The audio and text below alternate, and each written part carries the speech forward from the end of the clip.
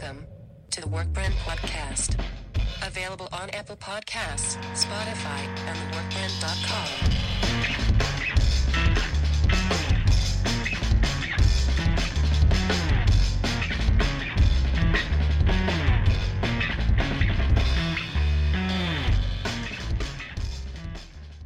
Bit, and then it kind of turns into the actual podcast. So, like, just randomly start recording without anyone really knowing that we're recording? Yeah. Like that's what I keep that's what I keep expecting, but I look over and it says not recording. Well, guess what? Oh man. 16 seconds in. And all we talked about is how we were not going to know that we were recording while recording. Hi, everyone, again, for episode 3 of This Is the Cast, our Mandalorian-themed Season 2 podcast. I am your host, Christian, for the Workprint, and with me today are two special guests who have been fellow TV Talk co-hosts for many different episodes. Jon and Denise, guys, you want to say hi? Hello. Hello. And, today we're going to be talking about episode 3 of The Mandalorian Season 2. It is called The Heiress. And, we're just going to talk about how this epic adventures and quest for the Frog Lady has turned out. And, Clone Wars. We're seeing some Clone Wars and shit in this now, which is really dope. So, let's talk about it and break it down. Guys, what were your thoughts about episode 3? Well, before we get into Star Wars, did the name of TV Talk change to This Is the Cast? Oh. So starting in, I think, May or so, I did a Harley Quinn-themed podcast, if you guys remember. And, because we were doing them sequentially, I didn't want to just keep listing TV Talk episode whatever, because it's the same topic. It just felt kind of like cheating. So we named it to Harley Talk, right? Okay. And so I knew that we were going to do one for Mandalorian, and that multiple people wanted to guest and stuff. And I of course wanted you guys in because cousin, you're the one who introduced me to Star Wars, so it's I need to freaking talk about this, right? But when I was doing this with Bassam, he was like, why don't we name it like a fun parody of Mandalorian? And he actually pitched This Is the Way, or This Is the Cast, because it's This Is the Way. So This Is the Cast. So for now, it's the Work Prints, This Is the Cast. And as far as I know, it doesn't infringe on any copyright shit. And if it does, I'll just say it's the Work Prints version of the thing that I'm obviously stealing. Just like TV Talk. TV Talk's actually a different podcast. But I say the Work Prints TV Talk, so that's how we get away with it. Okay. So yeah, that's the long-winded version of This Is the Cast. So it actually took me up until a couple seconds before you said that Bassam wanted to parody on This Is the Way for me to realize that This Is the Cast is a parody of This Is the Way. Just a couple seconds before, I was like, "Oh, I get it."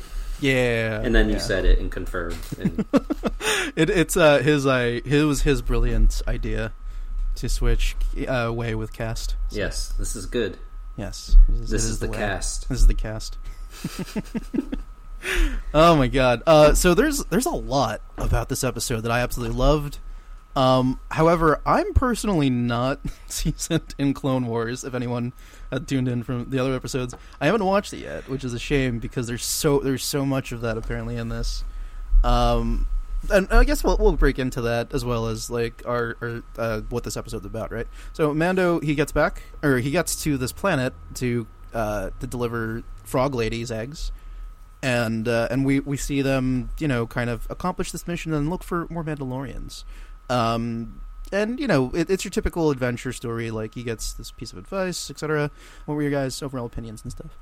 Well, the first thing that I noticed, which is something that I noticed with the previous 2 episodes as well, is the production value and the scope of the series overall has just become grander.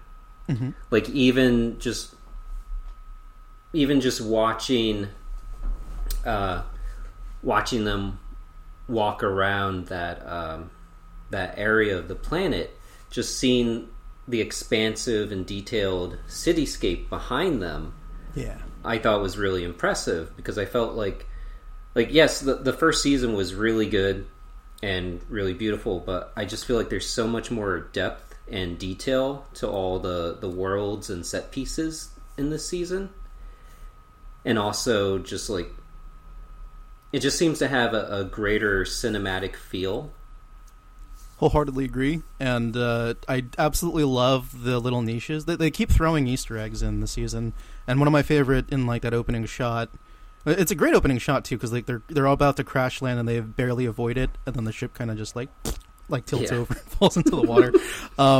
But one of the things that it leads to is they have to fish the I was going to say the Unreliable. It's not the Unreliable. The what's the name of the ship again? Sorry, the Razor Crest. The Razor Crest. Thank you. And you see the remains of an AT-AT walker pulling it out with its like hooks and stuff, but like the legs are walking across the water itself. Oh, you gotta be kidding me! I didn't even realize that was a modified AT-AT walker. I wish I could have captured the look on your face when you realized. Because I just assumed it was another type of vehicle that was just designed in a similar fashion to an AT-AT walker.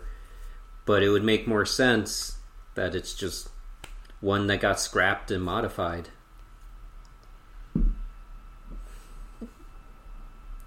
Christian? Oh. No, he's back. I'm back. Let's just continue and hope that nothing goes. Do you want me to mute? Yeah. Because Okay. it keeps echoing. Now it seems that you've gone. Who's gone? Oh, wait. Okay. What's happening? I don't know. I don't know. I'm like freaking out, man. We haven't even gotten past the first scene. The opening scene. Which is only a ship. I mean, it's an awesome scene, but it's very short. I know. It's just a ship falling from the sky. So, I'm probably going to keep some. Just so people, like, if anyone who tunes in, at this point, I don't, like, I love you guys for tuning in, but yeah, making a podcast is hard, man. Like, this stuff, technical issues happen. It's a learning process, especially when you're doing all the hats. You know. So, yeah, I think we got this going, though. It looks like it's steady. There shouldn't be any more signal issues. I guess we'll just keep going. I'm trying to remember what we were actually talking about. Are we still recording? Mine says we're recording. Yeah, no, the recording never stopped. It's like 10 minutes in now, exactly. So, but like in between that is us jumping in and out. Recording because it says recording. Yeah. But yours sometimes says it's not when mine does. Oh yeah, okay, yeah, I understand the confusion.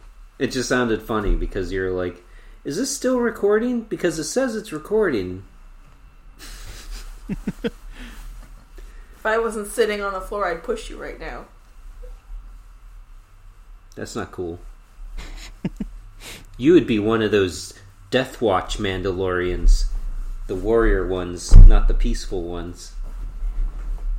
You know what's so funny is I actually don't know the difference.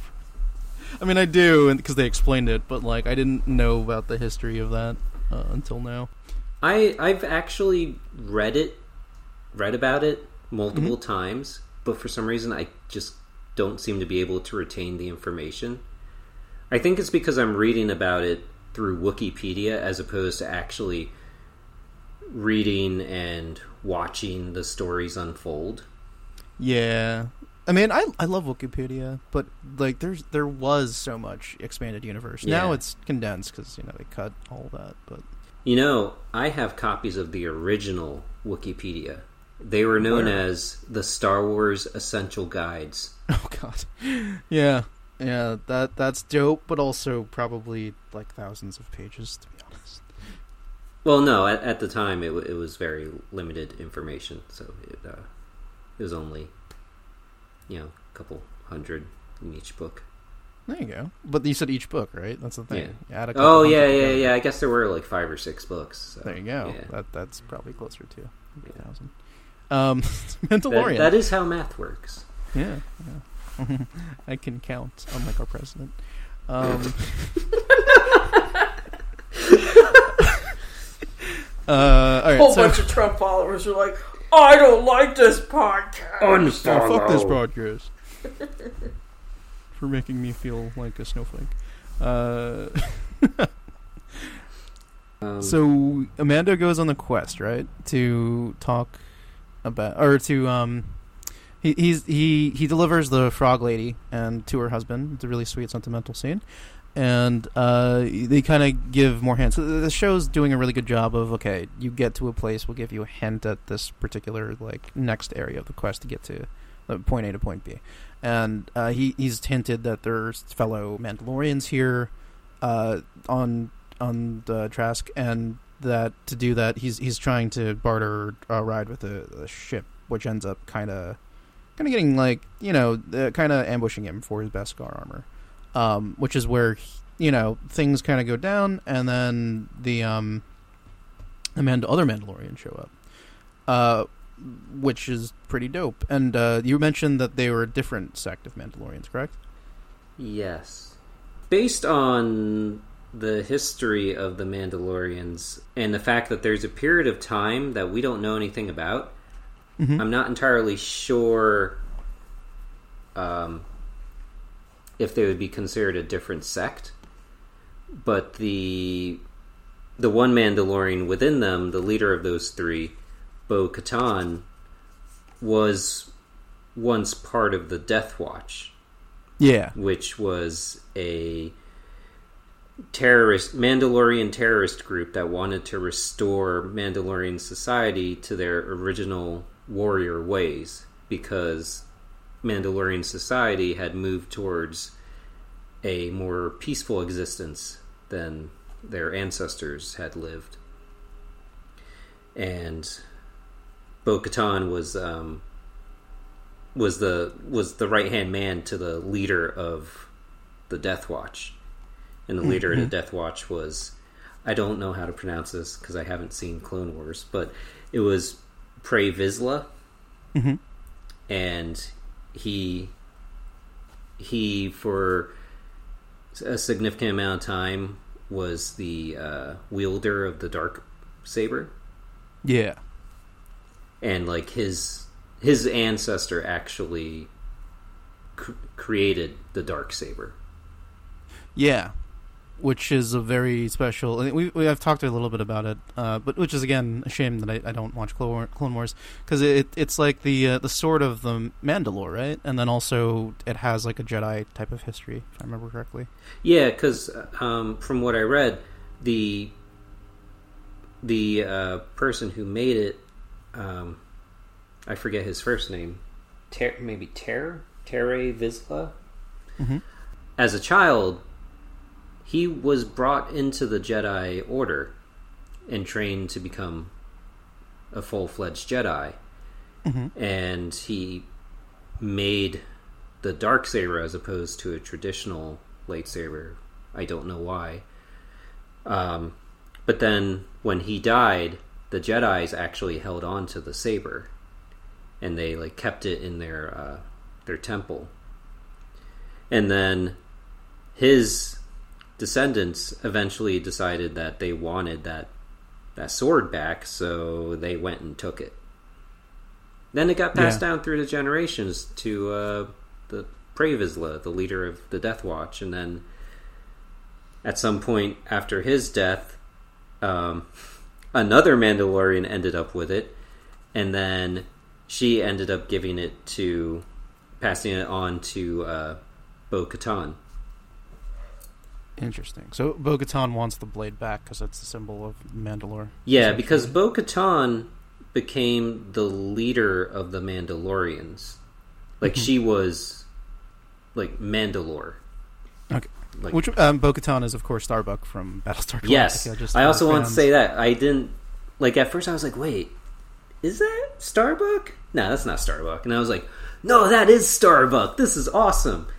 And then I went on IMDb and I saw that she actually did the voice acting of the same character in the Clone Wars series. And I was like, oh, okay, that makes sense. Which makes perfect sense, honestly. Yeah. And Katie Sackhoff is just a talented actress in general. She is. Amazing in sci-fi shit, because like, we're all big Battlestar fans. The fact that she plays such a prominent character in Star Wars as well is just fucking amazing. And she's pretty badass. You gotta admit, like all of the Mandalorians in this episode, they kick some serious butt. My gosh, like the 4 Mandalorians against the world, and yeah, it's like a super strike team of the sorts, you know. Yeah, I was telling Denise as we were watching it that's one of the things I like about the Mandalorian. When you compare our protagonist to the other members of his society, his culture, he's not very good. He's not. Like, all the others are really badass. And, like, they very much showed us this in this episode when those 3 just come down and start just knocking these guys around. And then we see it again, or even more so, on the Imperial vessel. Yeah, yeah. And I like seeing that. I like seeing him not being, like he is a badass, but he's not at that, like, full Mandalorian badass level yet. Yeah. Of all the Mandalorians we've seen, he's probably the sloppiest. Which makes sense, because he's not a traditional Mandalorian. Yeah, he's not. He hasn't been, like, formally trained. Yeah. His armor makes up for a lot of it, though. Like, in this episode, they utilize that. It's like, all right, he can at least be human shield. Yeah. That's another detail that I really liked. I like that, like, the helmets of each Mandalorian that we saw was different. They had, like, little, like, the visor shapes were slightly different, and Bo-Katan had, like, some, like, silver detailing on hers that was different than the others. No, absolutely. The details are really great in this one, and, like, they've as we mentioned before, they put a lot of emphasis on the effects and really just the intricate design compared to ever before. Which is great because you learn a lot just by being in this world. You can't say that about a lot of sci-fi series, you know. Whereas something like prequel Clone Wars, you know, Lucas style was like, oh, okay, here's like a million things happening at once. Everything in Mandalorian so far has been very particular. It's like callbacks to certain moments, but also things that elaborate, like the Darksaber on, like, other timelines. The designs of the Mandalorian armor, Bo-Katan's character, and the having these other sect of Mandalorians, which organically are meeting, you know, the Mandalorian for the first time, you know, here. Yeah. Din Djarin, I keep forgetting his name. Yeah, so, like, it's very cool, it's very well designed, and it's very thought out compared to anything that we've seen, I think, in the past, maybe, like, 5-6 years? Yeah. In terms of Star Wars. Oh, sorry, go ahead. Oh, no, I was just going to say, something else that I really liked with, I thought of this because of you saying, like, these Mandalorians are meeting each other for the first time. I like that they explain something that was bothering me in the first season. The fact that he was raised to believe that he couldn't remove his helmet in front of non-Mandalorians, because as soon as they introduced that in season 1, I thought to myself, well, that's not true. Yeah. Like, based on what I've read about various comic books and based on the images I've seen from comic books and the TV series, like, Mandalorians take their helmets off all the time. So what's the deal with that? And I like that they explain in this episode that he was technically raised by an offshoot fanatical group. Mm-hmm. Or like I don't know if they'd be a cult. No, they said religious zealots and stuff, so they technically fall under cult. You're correct. And I like that a lot about this episode in particular, because this season so far has done a great job of introducing culture to Star Wars, which, like, yeah, there was a bit of it before, but now it's like we got to see Sand People's lives and stuff, and now we're seeing different sects of Mandalorian, which is really cool, because you're right. Like, I remember that always confused me, too, because while Mandalorians usually, yes, they're known for being in their armor, I don't think they ever had to, like, forcibly live in it. And one of the easiest ways to kind of consolidate all the different Mandalorian lores and storylines between the comics, the video games, and of course the movies was to introduce different sects of the Mandalorian. And it makes sense because, you know, as a culture, as a species, especially in a freaking universe or galaxy far, far away, whatever you call it, you're going to have different types of people. Not everyone's going to be one type of thing. It's not like everyone in Hoth is, you know, that was a bad example. But it's not like the geography is where it's like it's just one thing. It's like, oh, here's this desert planet, here's ice planet. The people don't work that way. It's like, oh, all these people are the same. No, they're gonna have different sex, different backgrounds, and stuff like that. And I think they do a good job of introducing the diversity. In season 2, and the fact that Mandalorians are not. They're not a singular race. They bring in people from various races and culture. It would make sense that those people, like people of similar mindsets and beliefs, would probably come together and end up kind of forming their own mini culture within the larger culture, and thus become, a religious zealot sect. I also like the Mandalorians. The way that they kind of expanded the universe, turned them into, was like they were always supposed to be like the Spartans of the galaxy, and I think they do a pretty good job of showing that warrior culture so far in the Mandalorians, the past 2 seasons, especially this episode, where you see them in action, not just a random sect, but like them, the offshoot of what's going to hopefully be the future of the Mandalore.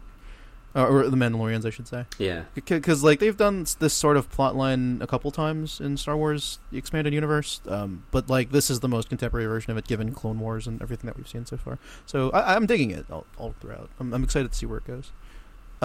Did you guys have any thoughts in particular, or any hopes of what might happen here, particularly involving the Darksaber, which we know is in the hands of Moff Gideon, our series villain? I'm just really excited to learn how he ended up with it.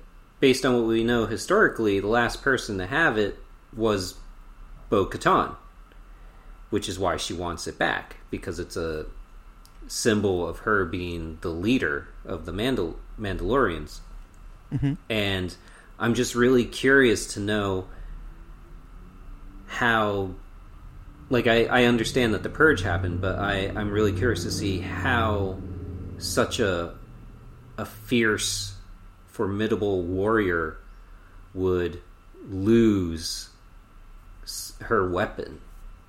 Like, that's supposed to be like an extension of her. And, I'm curious to see, like, is Moff Gideon, like, this amazing badass warrior, or like what are the circumstances surrounding this? Well, what happened was once he ran out of his crystal meth empire, he decided to start a revolution and remove all technology, and then lead an army there. But that didn't work out, and so he decided to join a group of superheroes. And peddle corporate drugs that created other superheroes. But then once that didn't work out, he finally went to a galaxy far, far away and stole this black lightsaber that has magical properties. We all know Giancarlo Esposito is a interdimensional villain time traveler. Yes. And he's just here to create badassery wherever he goes. So, yeah. I wanted to see how long it can go and like remember every villain that he has played so far, and I'm like, I think that's just those 4 that I can think of off the top of my head. But there's more. He's actually portraying a villain in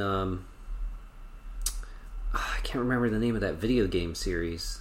I was going to say Westworld, but because I actually forgot that he was in Westworld. He was in Westworld. Right. That was such a letdown because he was there. He was a badass because he's Giancarlo Esposito, and then they just got rid of him.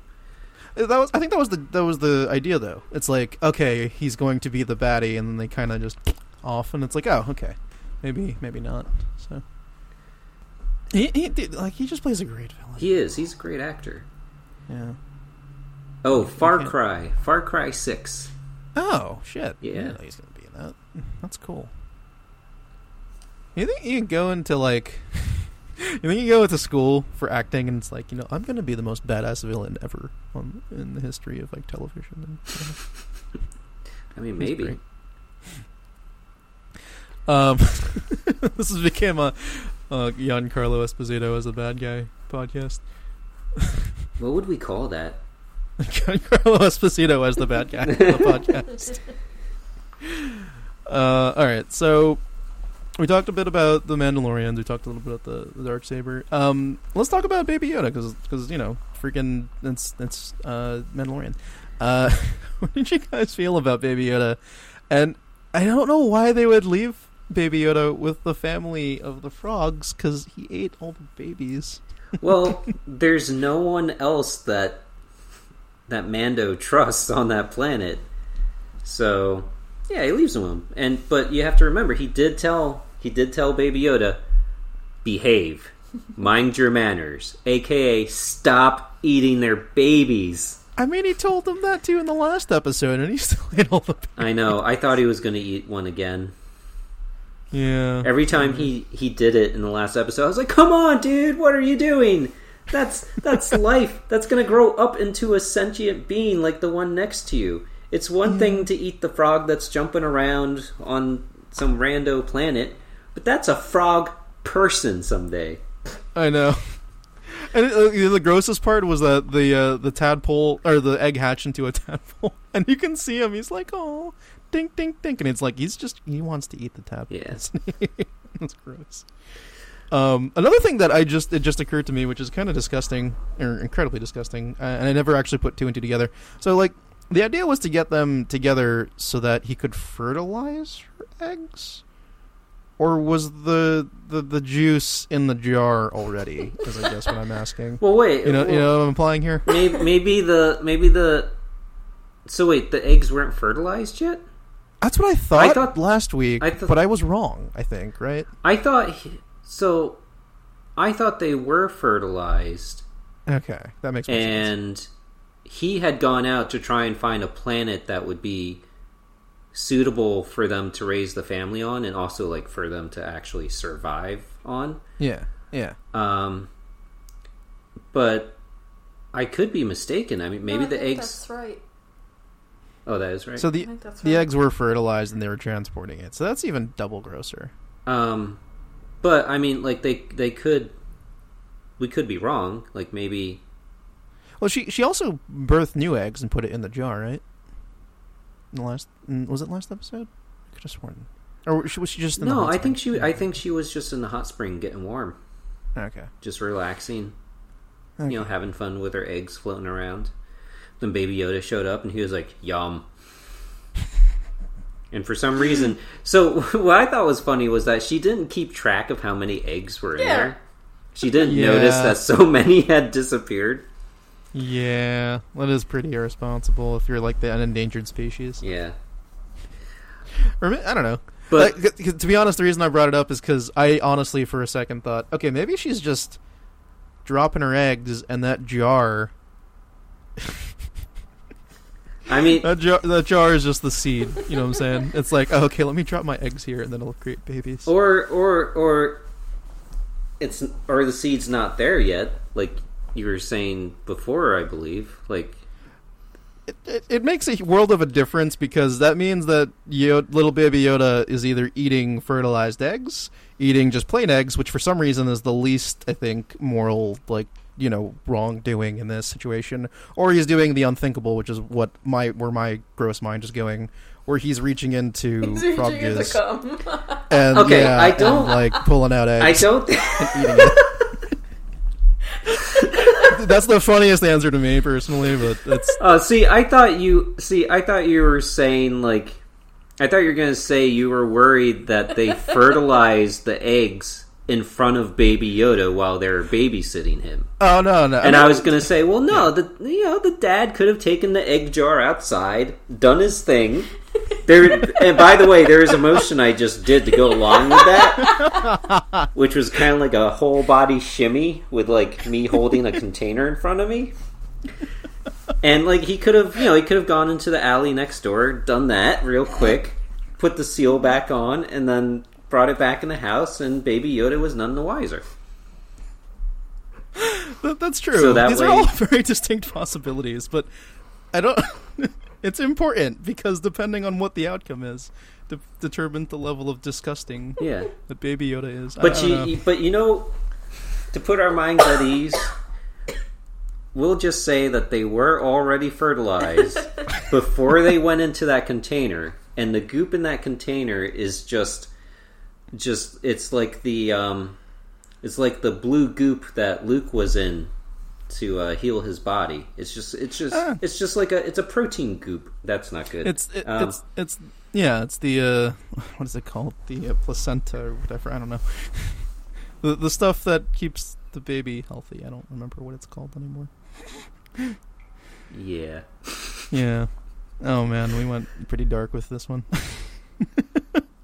So anyway, for those of you out there, Baby Yoda is not eating semen-covered frog eggs.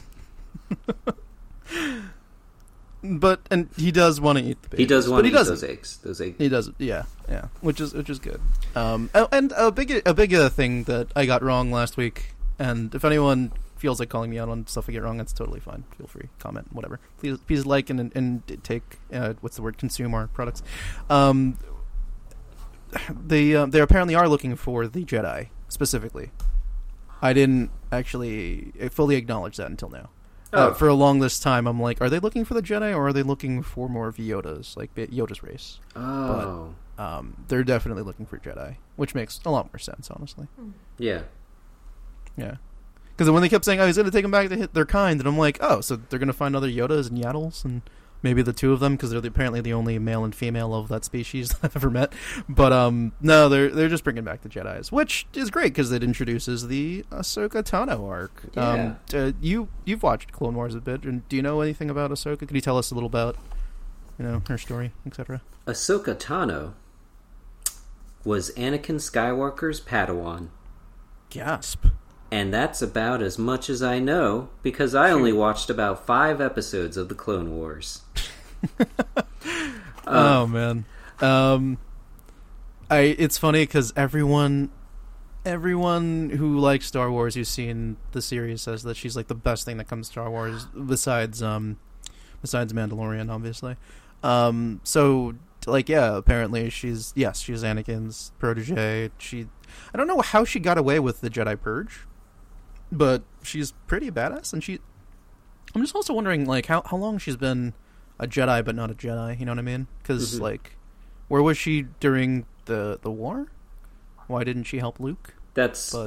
I was posing those same questions earlier. Yeah? Yep. If anyone has an explanation, please feel free to comment or say something, or, yeah. Well, it seems to be pretty common that Jedi go into hiding.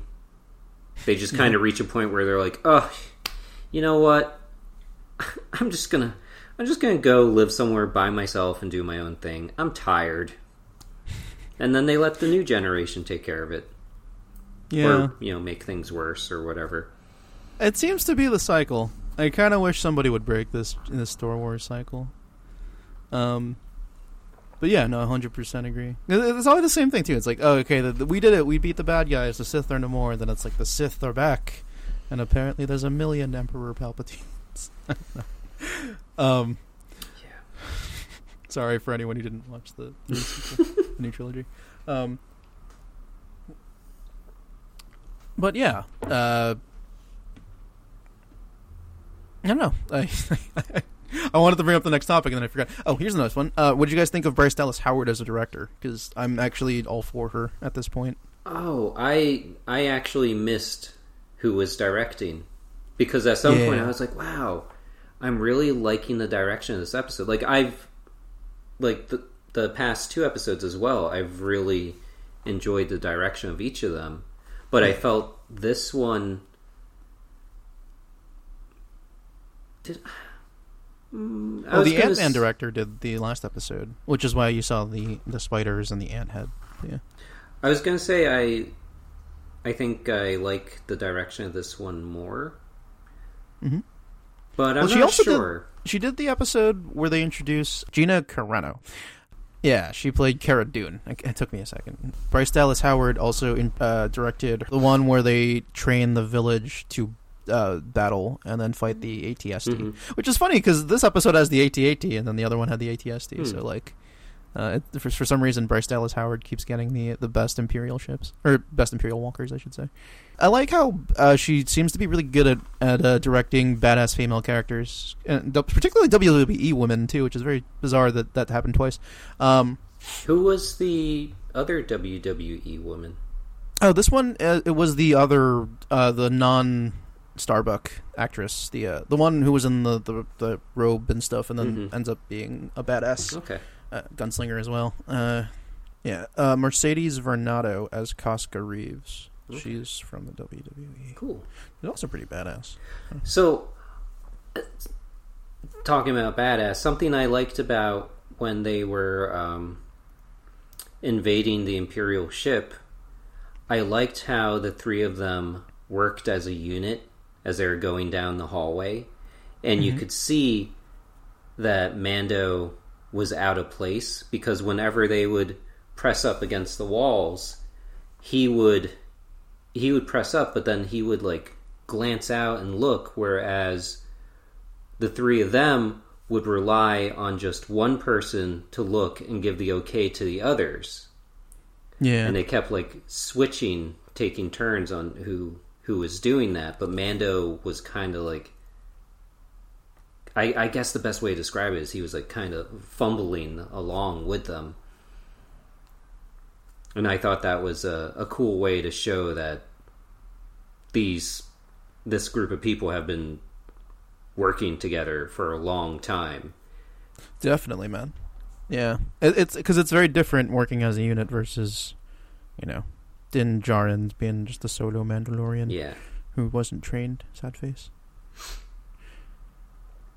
Oh, so can we take a jump back to episode 1? Sure. Because there was something I want to mention that I thought was pretty funny, and I feel like people listening to this are going to think I'm such a terrible Star Wars fan. Okay, what's up? So at the end of episode 1, we see a man in robes standing on a cliff looking down, watching Mando ride off on his speeder. Mm-hmm. So initially, I didn't know who that was. And I was like, I looked at him, I was like, wait, is that Dengar? Like, you're familiar with Dengar, right? He was one of the bounty hunters on that they show in The Empire Strikes Back. Yeah, he and Boba Fett were buddies in the expanded universe. Yeah. And he's an old looking dude. I was like, oh, is that Dengar? Why isn't he wearing his armor? Who is this old guy? And then, like, later on that night, I decided to look up some stuff about Boba Fett, because I was like, I was wondering about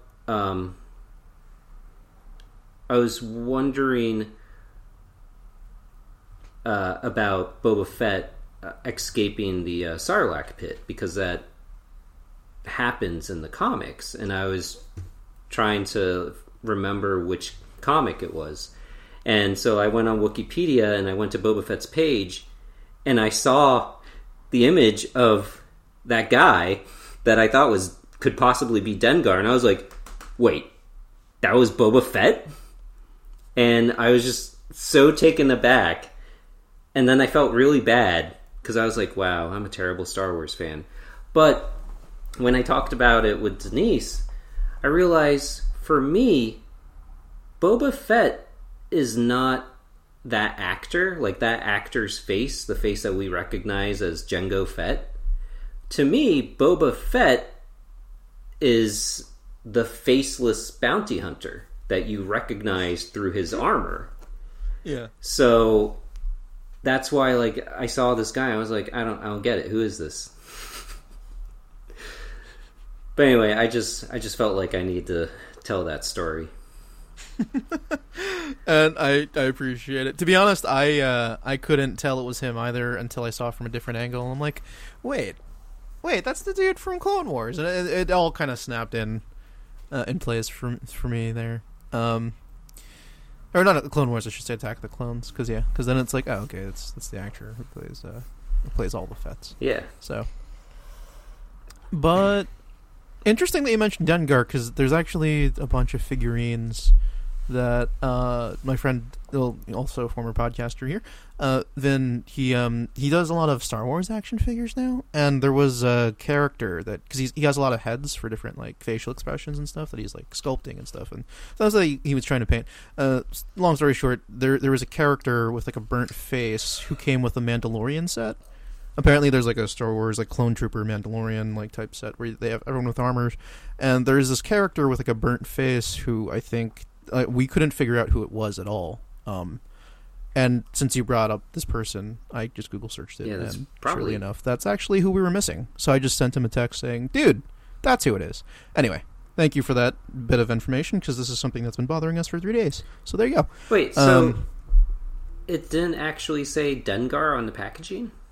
No, well, the packaging comes with different like clones and Mandalorian type troopers, and with that template of what's his name, who's Boba Fett, or I should say both Boba Fett and Jango Fett, and so they have different like expressions and stuff, but like they don't really tell you who's who, and for some reason that face kind of stood out like a sore thumb. But I'm pretty sure that's him because the face matches. Yeah. But the angles are different though in the action figures, but it doesn't make any sense for it to be anyone else. Is his head wrapped in bandages? His head has a weird design where it looks like there's a thing over it. So like it could be like a bandage that you put over the plastic mold to make the bandage, but like the face is like spot on, kind of similar. Okay. So yeah. Kind of like Buzz Lightyear, how he has that wrap around his head. Mm-hmm. That's what this figure looks like. Like there's like a wrap around his head, but you can easily put stick on top of it. Yeah, so that's I'm thinking that's probably Dengar. Yeah, because like I'm just trying to think what other Mandalorian type figure would fit, and like looking at Dengar, I'm like, no, that's pretty spot on. The armor is very similar. It's just the face that stands out, really. We've gone on so many tangents. It doesn't help that this podcast is now cut out like twice. So like, is there anything that we missed for this episode that you guys want to talk about? Maybe real quickly, the actor from Lost who played the Man in Black. The Man in Black. You're right. Yes, the Man in Black. Smoke monster. Yeah. What did you guys think of his cameo in this one? Say that again? Oh, I said, what did you think of the cameo and his role? Oh, yeah, it was good. Yeah. I mean, I like seeing how many familiar faces they're gonna put into the show as possible. Did you catch the one from episode 1, the gambler?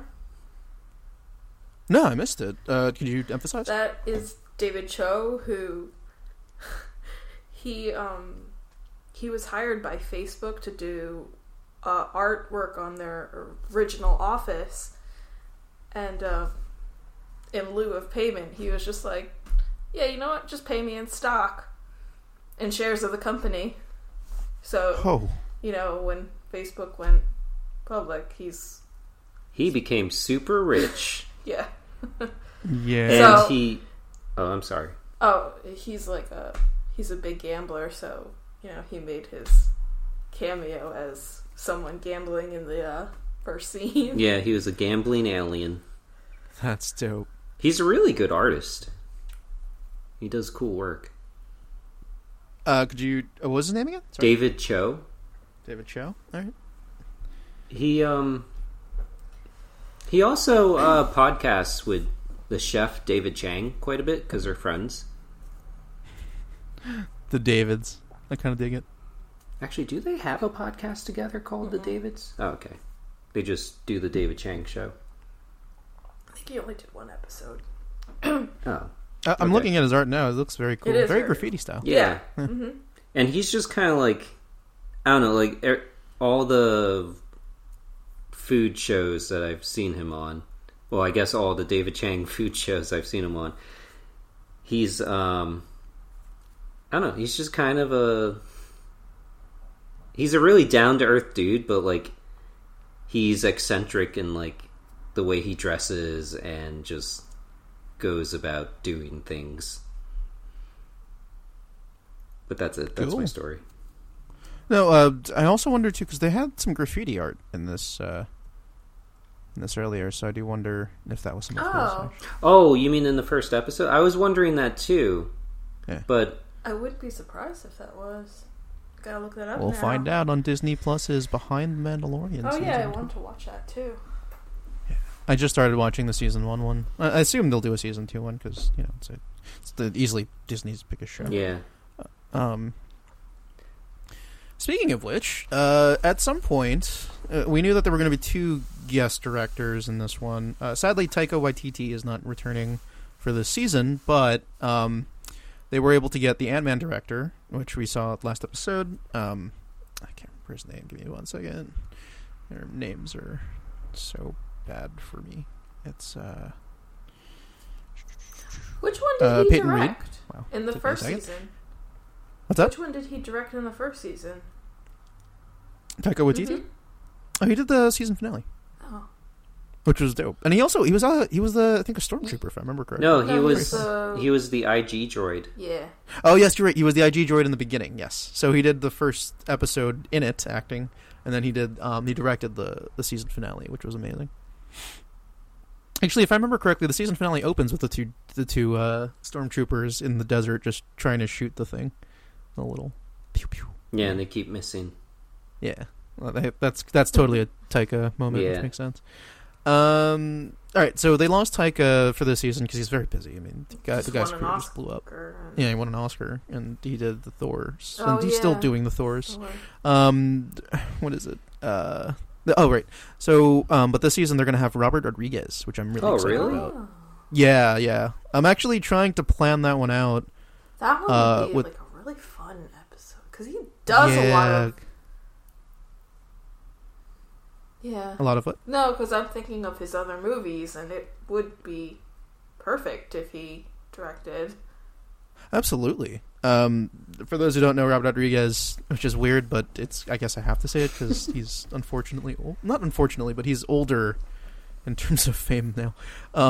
He's the guy who did the Desperado trilogy with Antonio. He's the guy who introduced Antonio Banderas to society. He also did Spy Kids and Did he? From Dusk Till Dawn. He's known for being best friends with Quentin Tarantino, who they both share similar directional indie, shootout styles.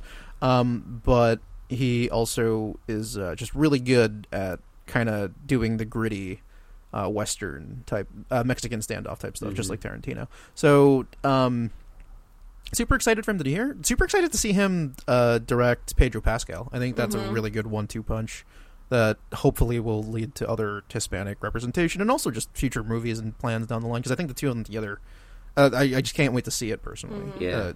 Because I praise both of them very highly. And I think this is kind of awesome. Because honestly, in a lot of ways, I kind of see Pedro as the next Antonio Banderas. Yeah, me too. So I'm like, okay, this makes sense in like every way possible. But yeah, so he's supposed to direct an episode. I'm assuming it's going to be a very Western shootout episode because, again, that's what he does best. Yeah, that'll be cool. I think I also... I think somewhere I recently saw that Robert Rodriguez is going to be directing like a superhero series of some sort. Really? Yeah, maybe I should fact check that before I'm gonna before you fact check publish it for this you, and get people excited. Why can't I spell Rodriguez? I'm just like Rodrigueuess. Rodriguez. I don't know where my brain is. Yeah, obviously Netflix mush. reveals first look at Robert Rodriguez's new superhero movie. I mean, it makes sense. sweet. That Oh wait, he would... Pedro Pascal is in it. Oh, cool. There you go, folks. If you didn't know, That's they're gonna work why together. It stood out to me. Yeah. What is family superhero movie? We Can Be Heroes. Oh yes, that one. Yeah. Yeah, that looks awesome. I also really love the Alita Battle Angel. I really hope they do a sequel, but I doubt it, to be honest. you don't think Did he they'll do do a that? sequel? Nah, like it's borderline. It like made just enough to satisfy people, but it didn't earn the killer profit. That I like that a lot. Yeah, me too. Which again, more proof that Robert Rodriguez can do sci-fi because he did Alita, and Alita was fantastic. So I don't know. I'm desperately trying to pitch him to. I don't know. I don't even know what I'm pitching at this point. I'm just like, wait, they are doing a thing together, so what am I asking for? Okay. I guess maybe that's a sign that I think we've run out of things, or I've at least run out of things to say. Yeah. I guess a natural conclusion would be final thoughts and stuff on this episode. And what are you hoping for in the next one? Oh, that's what I was going to say. If we have any theories as to where the show is headed. Okay, theories first, then we'll do final thoughts. Well, I'm just wondering, do you guys have theories? Like, we know Boba Fett's going to get involved somehow. We don't know. We just know that he showed up. Me and Bilal disagreed on you guys, I think you did listen to it. Like, last week, me and Nicole very much think you introduce Boba Fett, you gotta... It's like introducing the sword, you have to use it or something. Mm-hmm. You know, you put the gun in the room, it has to go off, right? That's the phrase in Hollywood. So, like, yeah, you introduce Boba Fett, you have to introduce him in the season. He says, maybe it was just a cameo. Maybe it was just, hey, that was cool, the end. But why would they... That's kind of where I'm at too. I'm like, I think you have to use him because you wouldn't just show him for no reason. Yeah. But they've gone so far away from Tatooine now that I actually don't know if they're going to have him anymore. I'm like, oh, you know, like I'm a little on the fence and sad about it. But we'll see. Unless, now I don't know why he would be doing this because he seems like he wants nothing to do with, I don't know, his old life since he's living in the middle of nowhere on Tatooine. I was going to say, unless he's following Mando for some reason. That's what I was hoping would happen. But I don't know if he would, like, care about his armor that much to go follow him. Because obviously, like, he was wearing it when he crawled out of the pit, right? Mm-hmm. And I doubt some Jawas were able to get it off of him. He probably gave it up. Mm-hmm, mm-hmm. So I don't know. I don't know if my theory. Well, it's not really my theory. It's just something I'm throwing out there. I don't know if he would actually be following him, or because it's Star Wars, maybe they end up on Tatooine again. It seems like everything comes back to Tatooine. Any theories, cuz? No. I'm just enjoying it and seeing where it goes. I mean, I'm totally enjoying it too. I think that at some point they have to introduce it. I do hope that the Boba Fett and Moff Gideon meet and interact in some way, shape, or form, because it feels very Vader Boba Fett-y to me. To me, Moff Gideon's just Vader's surrogate, you know, in this one. Yeah, he's not as badass, obviously, because he doesn't, you know, wield Force and stuff, but he is pretty dope, pretty menacing. There was a George Lucas thing that I had to share real quick before we went to final thoughts. Give me a second. I need to remember. I'm surprised Mando's ship still flies. It's held together by nets. Yeah, that's all you need. That's all you need for your spaceship to work, right? You just wrap some nets around it, like wrap some nets inside. Some squids get in, that's fine. It'll fly. You know, it's 1,000 credits well spent. Now I remember. Apparently, give me 1 second. I just gotta double check to make sure that I get this right. I wonder if Mando's gonna get a different ship, because I feel like at some point, that thing's gonna fall apart. Yeah. So it reminds me of this vehicle that I know. It was a green 1998 Accord with almost 300,000 miles on it. Wow. Not a spaceship, unfortunately, but you know that car, it would not die. It would keep going. But eventually, you know, like, repairs get costly. You have that light that you keep, like, fiddling with and turning off so you can get through an inspection, and eventually that just stops not working anymore. The light just won't stay off. Burns out. The light burns out, making you think that maybe you can get it through inspection because the bulb is burned out and they won't notice.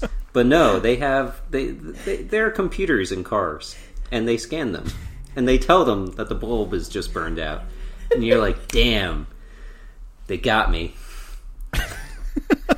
So anyway, eventually you just have to take all that tip money you earned in the past 2 years and put a down payment on a new vehicle to replace the one that just isn't worth putting money in anymore because it's 20 years old and has almost 300,000 miles on it, and just it won't behave properly anymore. It'll randomly, the alarm will randomly go off, and it'll just keep honking and honking. In the middle of the night. In the middle of the night, wind will set your alarm off. What? And then wasn't something held together with a zip tie? Your windshield wiper handle will be held together with a zip tie, just like nets in a spaceship. and you know that you realize that you're able to come up with this really clever zip tie solution months after you've been using a rope tied around your windshield wiper handle, tied around something else within your vehicle to keep the windshield wipers running while it's raining. Which would probably make some people think you're a serial killer when they get in your car and they just see all this rope in there. And eventually you're just like, you know what? I think it's time. I think it's time to send this vehicle out to pasture. And I think what it's like to have your own Razor Crest. I think I know what's coming for the Razor Crest. I think the Razor Crest is going to go the way of the Green Hornet and get donated and to it's Cars going to for get Kids. It's going to get donated to Cars for Kids or Ships for Kids, whatever they have in the Star Wars universe that is equivalent. Ships for Jawas, I don't know, but yeah. And it'll probably and maybe it'll have a nice send off too, where Mando gets into it and he's like going to move it to a certain location so that the person picking it up for the donation can easily get to it, and he'll get in, he'll start it up, and he'll go to like put it into first thruster gear, and it won't do anything. It won't go into that gear. It'll just stay there and shudder, and then he'll say, well, that's it, and he'll turn it off and pick up Baby Yoda, and then just walk away and hopefully get into his new vehicle that he has, because that was always helpful to have the new vehicle before you retire the old one. Otherwise, you end up having to share a spaceship with a family member for several months. And you can't bounty hunt that way. You can't complete your quests when you have to adhere to someone else's daily schedule. It's not worth. It's not. It's Mando, get a new ship now. John, that was a stronger projection than Luke Skywalker versus Ben Solo. I can't remember his name. Damn it. Darth emo boy. I can't remember. Kylo Ren. Kylo Ren. Wow, Darth Kylo Ren. Yeah, that was more projection than the joke doesn't work as strong anymore. But yeah, you kind of lost Luke me. projecting versus Kylo Ren because he astral projected in their battle. Okay. So I am astral projecting through the Force my guidance for. You're for projecting Mando. so much that it outdoes Luke's epic "I'm here but I'm not" moment of projection. That was like the highest known projection in Star Wars history, and you've now topped that. Well, hopefully Mando receives my message. Oh, the one thing I was able to Google search real quick. Oh yeah, I'm sorry. We Darth were talking about something, weren't we? Yeah, that's fine. To be honest, it took me a minute to find all the details. Darth Maul was supposed to be some epic, evil gangster bad guy in Lucas's original drafts, and he's supposed to be some villain Kind of like the replacement of the Jabba the Hutt on Tatooine, which you kind of see hints of in Solo. For those because like I had mentioned to you earlier, at the end of Solo, I was really confused when I saw Darth Maul. And the people sitting behind me got really excited. I was like, what are you guys getting excited about? This is just bizarre. And I went home and went on Wikipedia, and I saw that there's this like amazing storyline involving Darth Maul within the Clone Wars series. And yeah, he ends up becoming a crime lord. Yeah. After, ruling a planet. Yeah. Also after like losing the lower half of his body. But yeah, so the reason I brought it up is because I believe somewhere along the line some of the original intentions were to hopefully have Boba work for him. But that all kind of got thrown out once the new trilogy came. So what could have been? But what could have been will never be. I mean, they put some of it in Solo, so that's the thing is like when ideas don't work out, you kind of just recycle them. That's kind of how the industry works, right? So, yeah. Lasai, and that's pretty dope so far. A lot introduced in this episode, particularly about the Clone War bridging. I'm very excited to see Rosario Dawson next episode. Okay, I assume that's. Yeah. So I had read months ago that she might be portraying Ahsoka Tano. I believe they're going with her for the most part, and like it makes sense too because age-wise, Ahsoka should be older by now too. Yeah. So like they're probably she's like right at the right age. So yeah, I'm looking forward to her portrayal and to seeing that storyline, and it also makes me want to watch Clone Wars. Yeah, me too. Yeah. All right. So this podcast ran forever. Final thoughts on episode 3 of The Mandalorian season 2. Very good. No, it was great. I liked it. I think all of the episodes this season have been very strong. They have good pacing. They keep me excited from beginning to end. And they like every time an episode ends, I really wish it was next week already so I could watch the next one. Yeah. How do you guys feel? Cousin, before I ask this last question, how do you? What are your final thoughts? I don't know. What? I didn't really have much input. Cut this out. Sure. I'm not cutting it out. All right. So then, if that's the case, before I do my final thought, second question: what do you guys feel about the week-to-week format so far? Like they did this last season too, but a lot of people were upset at shows like The Boys for delaying their thing throughout do episode by episode, week to week.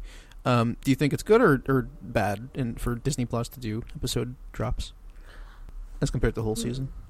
I like it.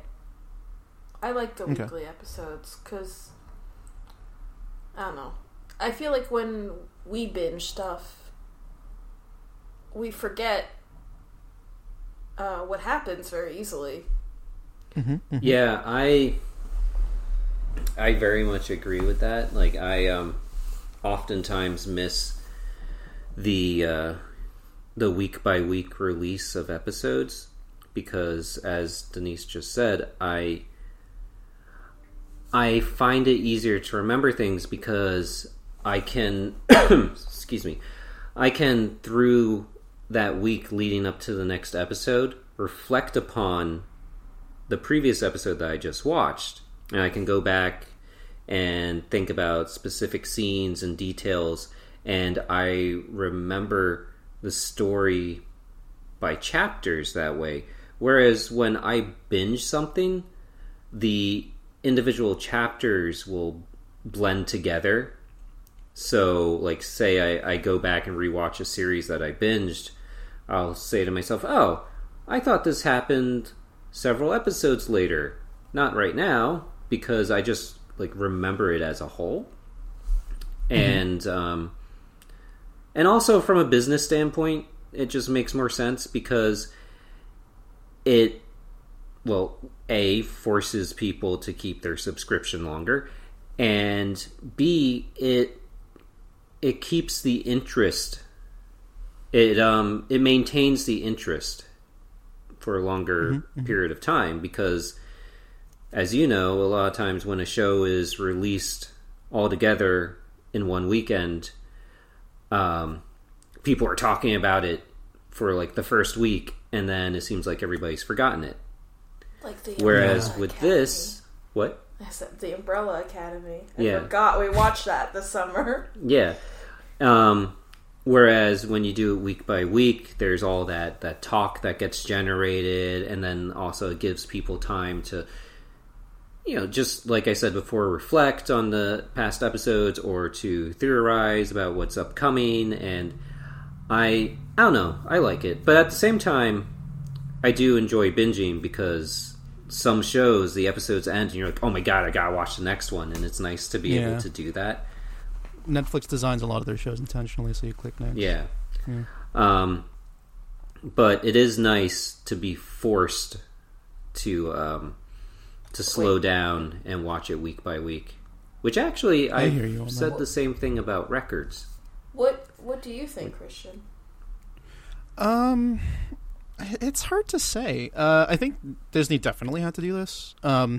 Ever since COVID started, Disney had this long game planned, and I've talked about it many times on this podcast and in my articles, where Disney knows that it can't produce as much as, or it's at a point where it's like behind in the game of like shows that are being massively produced, like on NBC, Peacock, on Netflix, very obviously, and Amazon. Like they all are kind of ahead of the curve. So Disney has a couple titles that they're prepping to come out. Right, Mandalorian is their consistent one, so and that's doing fantastic. That's the whole reason I think most people have Disney Plus at this point. Yeah. Then the Marvel Avengers stuff which they're planning to immediately after this. Is like their next phase in terms of TV production, and then they have like some exclusives and some stuff in the Disney Vault and Disney Plus, but for the most part, original content. They're stemming it because they don't have that much. They pretend like they're going to, but so far we haven't seen much. As soon as season 1 of The Mandalorian was over, I canceled my account because we weren't using it. There wasn't anything to watch next. Exactly. And it's funny that you say that because you're not the only one I know that did that. Like I think a majority of people I knew canceled their Disney Plus accounts because they think Disney makes too much money and owns a quarter of all media, which is true. Disney, please buy my podcast. Give me a job, Disney. But yeah, Disney, because they don't have as many shows, they need to stem their release stuff, and then like they're spacing it out is what I'm trying to say. But they planned this for a while, knowing they didn't have a lot, especially because of COVID, that they were going to delay things as long as possible till like it was at the peak bad situation, which is kind of what we're at in terms of country for COVID, and they have content like through the pipeline, like that. Then it's genius because now they can pretty much go up with the best of them when everyone's starting to run short of content or desperately shooting new things because they're going to run out soon. So it was a smart call. It was a smart call by Disney all around. I'm super looking forward to WandaVision, which is going to happen, I think, like a month after Mandalorian wraps. I wonder if they're going to release the Black Widow movie through Disney Plus, because when is it coming out? When will people be able to see it, Well, that's the thing, is the Phase 4 is planned for, I believe, February, March. And as weird as it sounds, thanks to the switch in regime, at this point, if you're a Trump supporter and for some reason still listening, I don't know why. But yeah, because of that, they're in talks to do a 4 to 6 week government shutdown, which would be great, honestly. Like it'll be kind of like it was in March, but like if you do that combined with the vaccine deployment simultaneously, we might actually finally be defeating this COVID thing, which is fucking fantastic. I hope it happens. But theoretically speaking, if you can get your numbers that far down and then start immunizing the people who haven't caught it yet, and then I guess people, just give it the vaccine to as many people that are healthy as possible, you should be able to keep the numbers down. In theory, we'll see if it works, but that's kind of the goal. And the reason I emphasize all of this information about politics and COVID is because it actually has to do a lot with Disney's plan, which is pretty much. Like every major studio is trying it, but Disney's really good at this kind of thing. They're planning to get all this stuff rolling the second things normalize. And right now, that projection's looking for around somewhere between or mid-spring to like summer.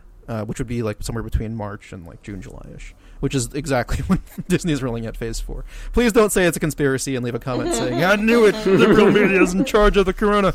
But like, yeah, the idea is they're planning for this next phase regardless. And at worst, they get pushed back like a month or two. But I do think Black Widow will be out definitely by March. Whew, sorry, that was a long-winded way of saying that.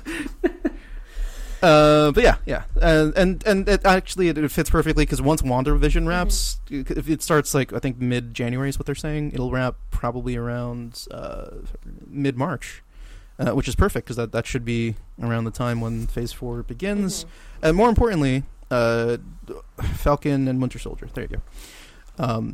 Which, if the timeline's still continuing, should be happening around then. If not then April, which is like just 2 weeks after. So, yeah, it's Disney's got a really good plan because everyone's going to want to go do stuff normally again. And Disney's going to drop all the things. It's like, hey, you guys missed all this? Here you go. Here, have your nostalgia binge. Have fun. So, super excited, personally, because I'm a huge Avengers fan. Yeah.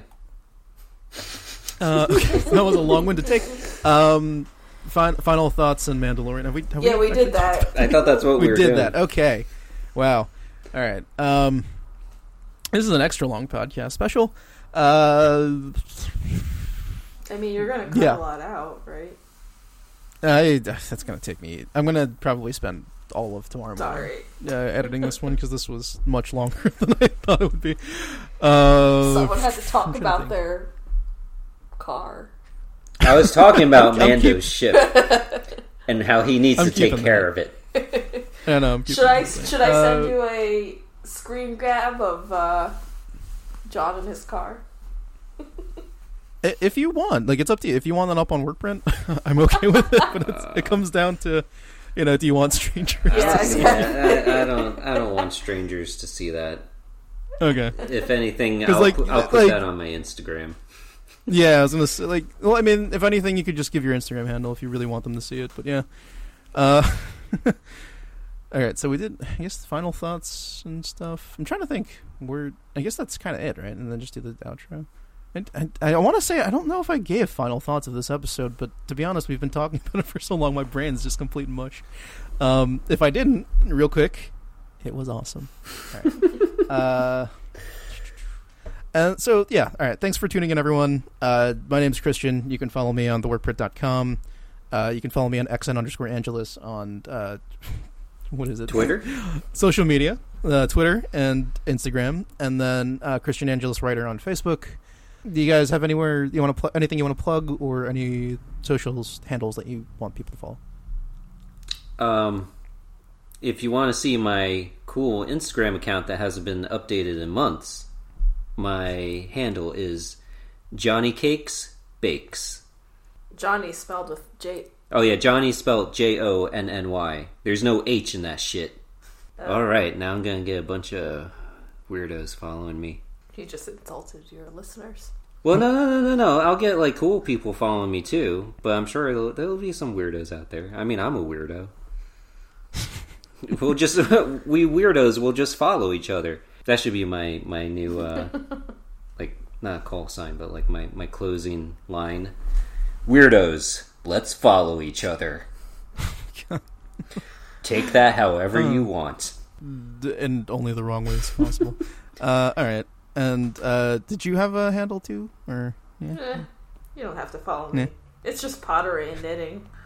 Hey, people like that stuff. Nah. All right. Well, thanks for tuning in, everyone. This was a super long one. I'll try cutting and editing as much as I can.